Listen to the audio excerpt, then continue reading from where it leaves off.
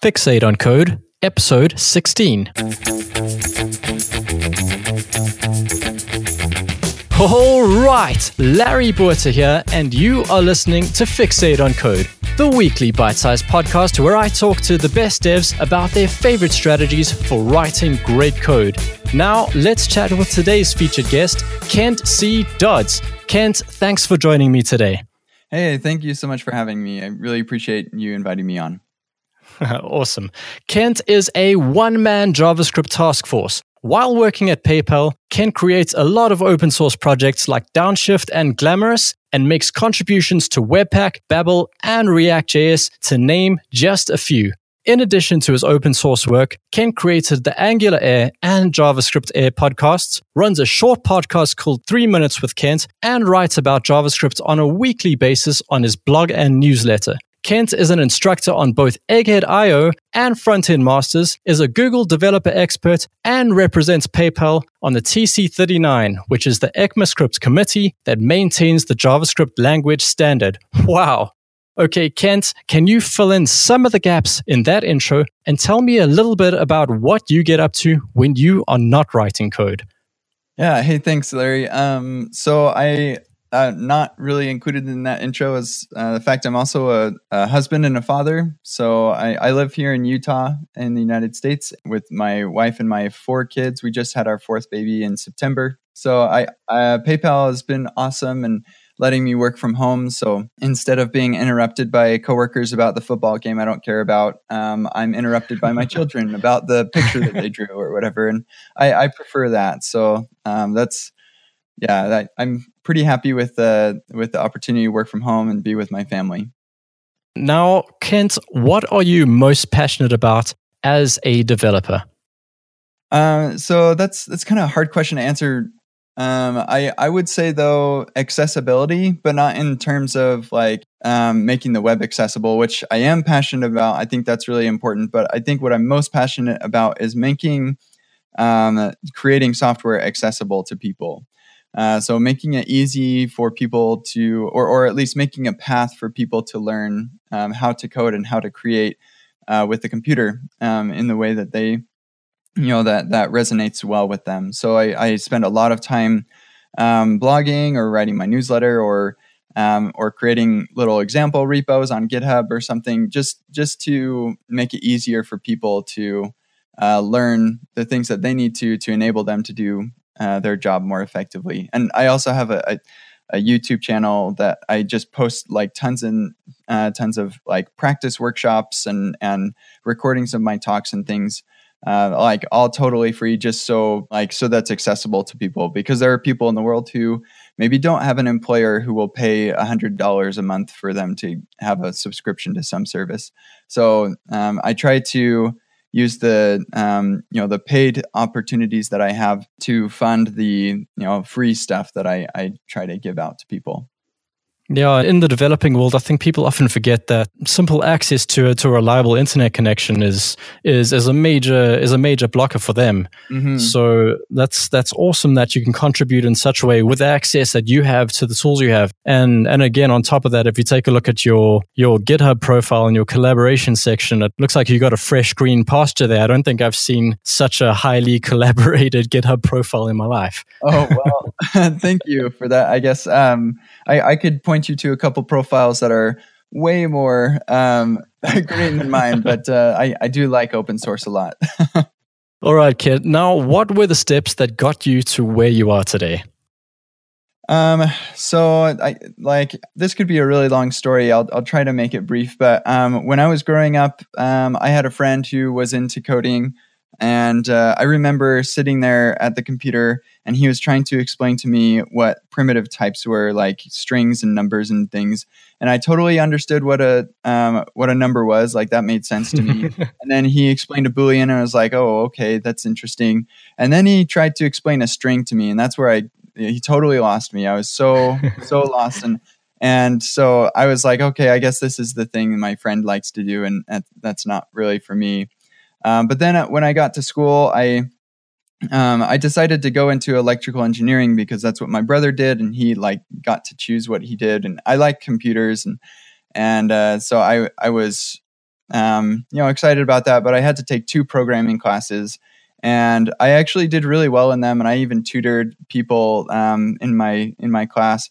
But after those 2 classes of spending like almost 8 hours a week working on homework and stuff, just in front of the computer programming, I was like, there's no way I could spend 8 hours a day writing code. That's just like nonsense. So I never really expected that I would be a coder. But then I went on a mission for my church for 2 years. And when I got back into things, I found out I was really bad at math. And so that didn't work very well with the electrical engineering thing.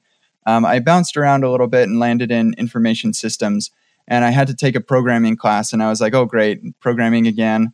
But at the same time I was taking this Java class, I also got this internship at a nonprofit where I had to do like this monkey work task. And I was taking this programming class, I was doing this monkey work, and I was like, I'm pretty sure I could automate this monkey work to, so I don't have to do that. I could do something more interesting by writing the automation and get this thing done faster.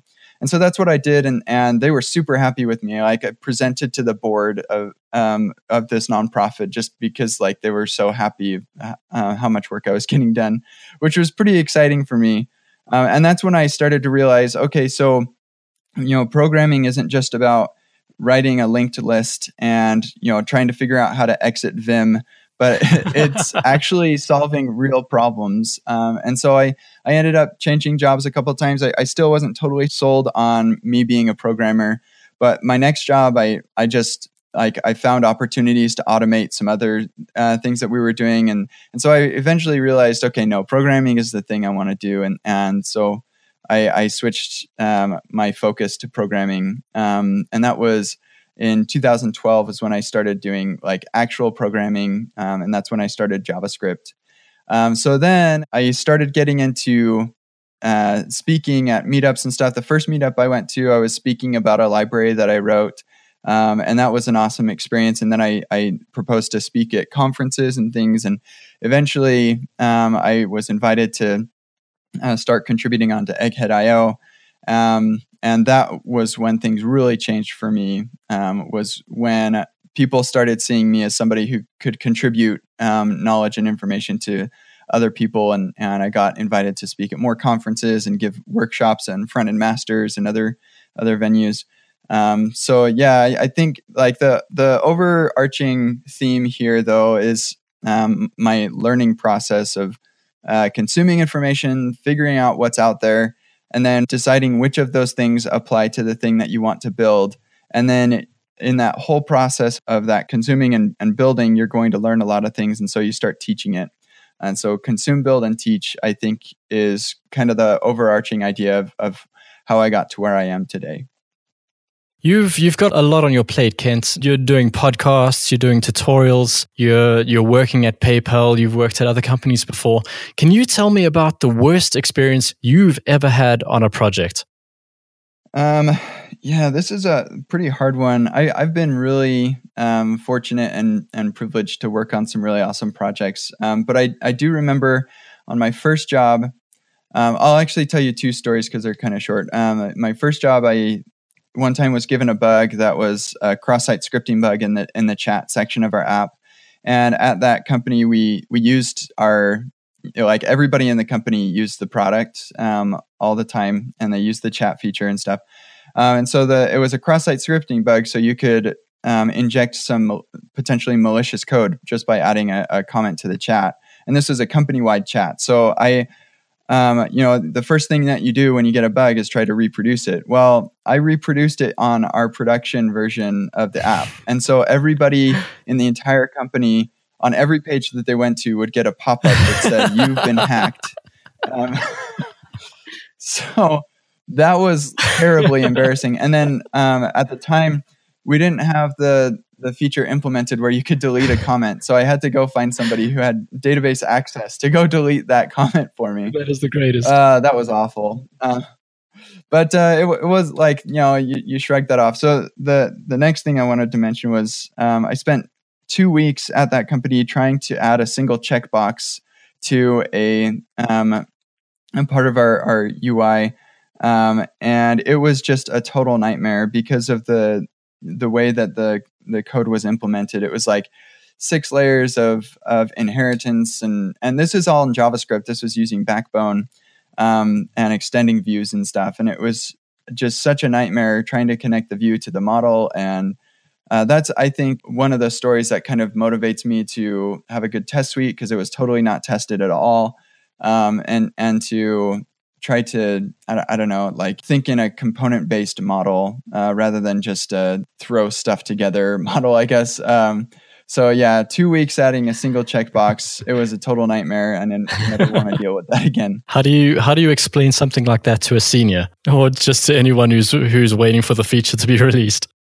Oh yeah. I was just like, well, I'm, every single day in stand-up, I'm just like, yeah, I'm still working on that checkbox.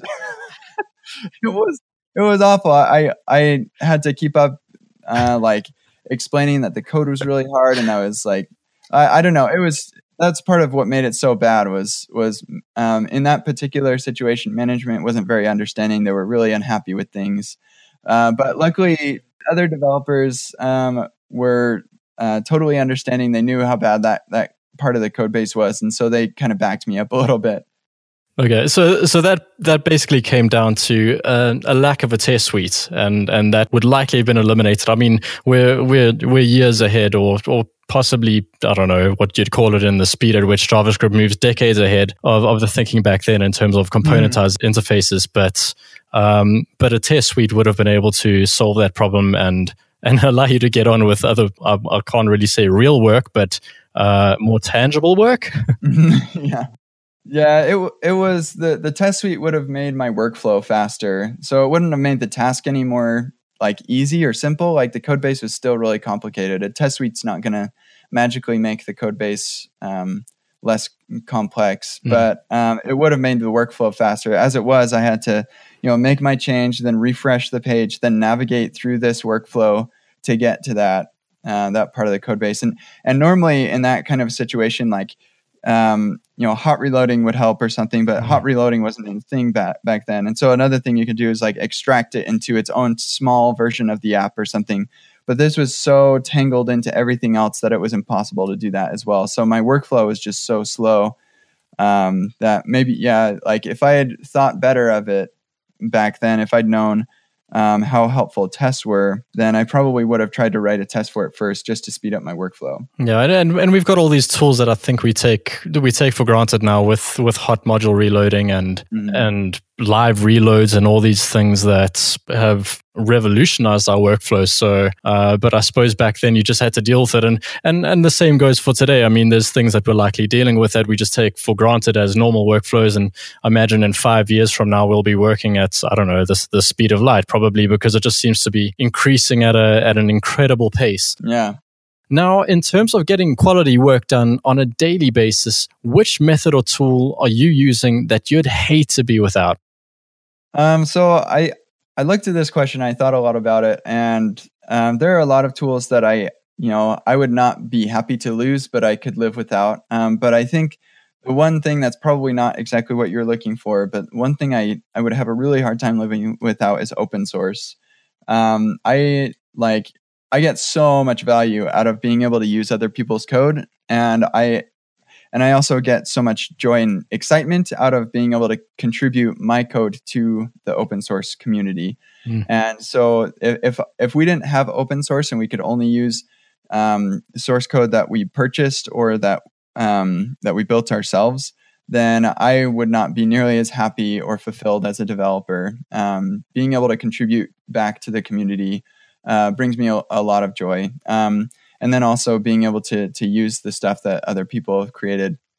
Like I don't think I could come up with React by myself, for example. And so, I think I would really hate to be without open source. So where in your daily work do you still meet frustration? Where do you feel there's room for things to be done in a more effective way? So at PayPal, one of my biggest frustrations is deploying applications. Like small companies with smaller apps and things, I think have figured out a really awesome tools to deploy applications Like you can use a lot of other tools that are like off the shelf, and they just do amazing things. Like me think of now.sh or Netlify or lots of these really amazing tools, and then you combine those with GitHub, and magic happens. But at huge companies that often, like, they've been around for a while and they still have like architecture that they've built, and it's just really, really difficult to kind of upgrade that architecture to the new world of these other tools. It just, like, deploying applications can be such a pain. So I think that's definitely one of my biggest frustrations. I suppose it's one of the compromises of working at an awesome company like PayPal. They've been around for so long that you've got a ton of legacy code and code that may not make business sense to fix at that stage. And then I suppose that's just up to you to deal with. Yep, exactly. Like it's not that they're not aware that these are problems, and they are. And I'm working on a team where we're trying to help with this situation, but it's just a matter of priorities, and the thing that the developers are using is not an awesome experience, but it works. And so, like, let's make the thing that our users are using a more awesome experience. Let's focus our priorities on that. And I don't blame them for that. But it is a big frustration. Yeah, definitely. I can imagine. Now, Kent, you've got a ton of projects going on. Your GitHub profile has got a lot of projects that you're contributing to and a lot of your own projects. In terms of new projects, libraries, and frameworks, what are you most excited about at the moment? So I use React like all the time, and I still am excited about it. It's just such a wonderful framework, a thrill to work with. So yeah, I'm super excited about React. And just to plug my own thing, I just released 2 courses on Egghead.io. One of them is totally free. The free one is the Beginner's Guide to React that I've gotten a lot of really positive feedback about. So if anybody's interested in learning React and finding out what's so wonderful about it, they can look at that. But also, I think that when I finally do decide to branch out to another language, which I'm hoping to do in the next couple months, I'm excited about Reason ML. That's a language that has come out of Facebook, and it has just like a JavaScript-like syntax, but it's a totally functional language. And so I've used it a little bit, and it's fully typed, but it has like really great type inference too, and just seems like a really cool language. So that's something I'm excited about trying. And then like 2 projects that I've been working on myself that I'm pretty excited about as well is something that I built for PayPal called Downshift, which is a like autocomplete or a drop-down component. It's a way to build those kinds of experiences for users, and it just encapsulates a whole bunch of really neat and exciting patterns that I think are one of the things that makes React so great. And then also, I'm really big into the Babel transpiler. I think it's super awesome what you can do with custom plugins. And I made a plugin called Babel Plugin Macros that allows you to write plugins more easily and also create transforms that you don't have to configure at all. So you can actually import the transform into your source code, and then the transform will apply to that source code. It's pretty cool, and it's something that I think we're only scratching the surface of. So I'm looking forward to seeing more action around that too. Wow, that's awesome. The transforms and plugins that Babel has introduced to us are mind-blowing, and that's super exciting that we're only touching scratching the surface of the barrel. What would you touch? I'm not going to go there. Anyways, you're going to be looking at Reason ML soon, and there's always tons of new libraries coming out. How do you decide on what you want to learn, and when do you make time to learn new things?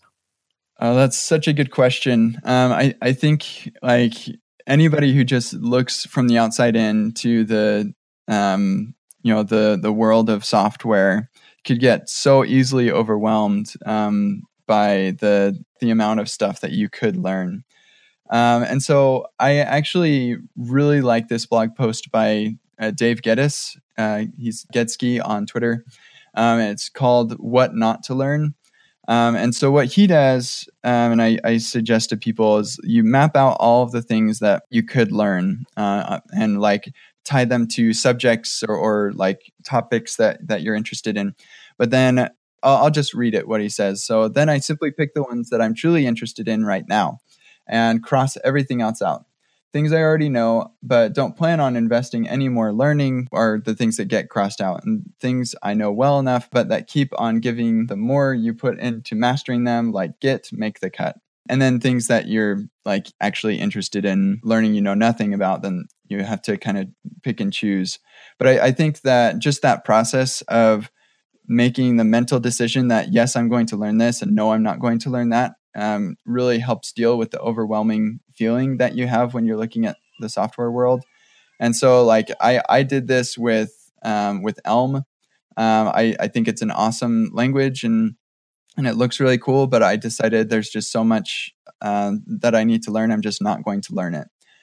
So yeah, lots of things are kind of like that. That's a really awesome technique. Mm-hmm. Taking the viewpoints of, well, what is actually beneficial to me and what is not, and being systematic about it. Yeah.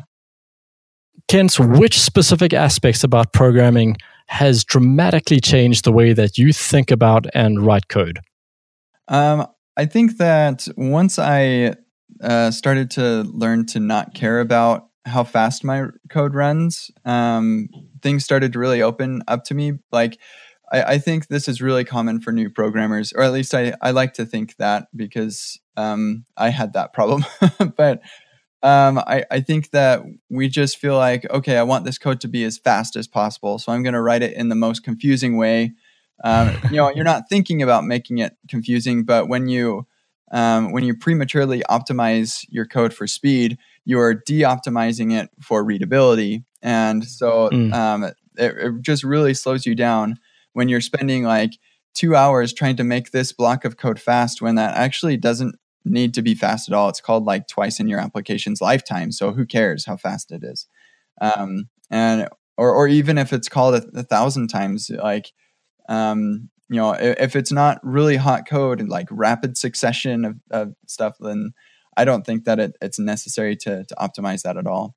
And so you need to measure everything, but most of the time you don't need to optimize code for speed. So what we need to optimize code for is readability and maintainability. And so that's like, I think functional programming kind of comes into this too, where, in JavaScript, if you're using functional programming, it's not going to be the fastest implementation. It's just not, not normally. And so like you are sacrificing some performance to do functional programming, but it has made my code much easier for me to come back to in a month or two and understand what's going on. So I think functional programming and avoiding premature optimization. Yeah, and I've seen the argument against functional programming for the exact same reason. People complain that it's not fast enough, but I suppose the speed gains you may get in other areas, when you come back in a few months, you're losing that speed in terms of your own time anyways. Yeah, exactly. So with that, we've come to the end of our first segment. Kent, I'm about to throw some quick fire questions your way. Let's do this. Okay. What is the best advice about programming you have ever received? So Kyle Simpson actually spoke about what we were just talking about. He gave a talk called The Economy of Keystrokes, and it's super good. It's basically like what really matters is how well your code communicates to people who are going to maintain or come back and read it later. That includes yourself. Which personal habits do you attribute to writing better code? Doing it a lot, spending a ton of time coding. Also really important is living healthily. So a good work-life balance, have meaningful relationships with people, get good sleep, and eat well. And it's so easy for us to get stuck into the code and forget that there's a whole life out there outside of our keyboards. If you could recommend one book on programming, what would it be and why? Good question. I don't actually read books about programming very much. It's been quite a while, but one book that I think has helped me is a book called Start With Why. It is so good, and it helps me when I'm trying to like communicate this stuff that I'm working on with people, to explain like why they should even care and get them motivated to learn more about the project or whatever it is I'm working on. So start with why. Who in the front-end world is doing work that's really inspiring? Sarah Drasner is super inspiring to me. She just builds a ton of awesome stuff, and it's just like, yeah, well, here it is. And you're like, oh my gosh, that's so amazing. And she just has so much tenacity. Like, so many people come to her and just throw trash in her direction, and she just takes it with stride and just keeps building super cool things. So I think she's awesome. Another person I want to mention is Nitin Tulswani. I just met him through open source stuff a couple months ago, and he's just like been building the coolest stuff. And I don't think he's actually graduated from school yet, but wow, he made this thing called Redux, which is like DocX, like Microsoft Word DocX, and it's React that renders to Microsoft Word and Excel. What? Yeah, it's totally awesome. And he also made React Web AR, so like a augmented reality renderer for React, which is super, super cool. And then he also created this tutorial called Making a Custom React Renderer. So he just is building all this amazing stuff. It's really inspiring. And he's still in school. Yeah. Wow, big things coming from him. That's awesome. That's so exciting. All right, Kent, imagine you wake up and you have no recollection of ever writing code. With your knowledge of tools, books, and courses available today, how would you go about learning to program from scratch? So I think that the most effective thing for me, like there's literally no shortcut to getting experience, probably in anything, but certainly in software development. And so you just have to put in the time, but you can increase the impact of your time by teaching. And so I just come back to the whole consume, build, and teach thing. You need to know what's out there, so you consume with like newsletters and podcasts and keeping up to date on Twitter and things. But don't get overwhelmed. You choose the things you want to really dive deep into, and you build something with that. So come up with an idea, like even if it's a Hacker News clone or whatever, just build something. And then that process is going to teach you some things, and you'll solidify those things that you've learned by teaching it to other people. So yeah, consume, build, and teach will increase the impact of the time that you spend. And Kent, let's wrap up with your top tip on how to work smart and the best way to connect with you. I think just that last thing I said, how to work smart, just consume, build, and teach. You're literally going to solidify, your understanding of these things that you're learning. And then on top of that, communicate and market yourself. I think that I do a lot of self-promotion, and I like to think that it's useful because I'm telling people about things that I'm making that are really useful for them. Otherwise, I wouldn't make them. And so, market yourself, because you could be the best programmer in the world, and if nobody knows about it, then you're not going to get the jobs that you want. You're not going to get to work on the projects that you want to. And then on top of that, I think more important than any of this is to be nice, to be kind to other people. I gave a talk at Forward.js a couple of years ago called 0 to 60 in Software Development, How to Jumpstart Your Career. And it's where I talk about this learning process and how to increase the impact of your time.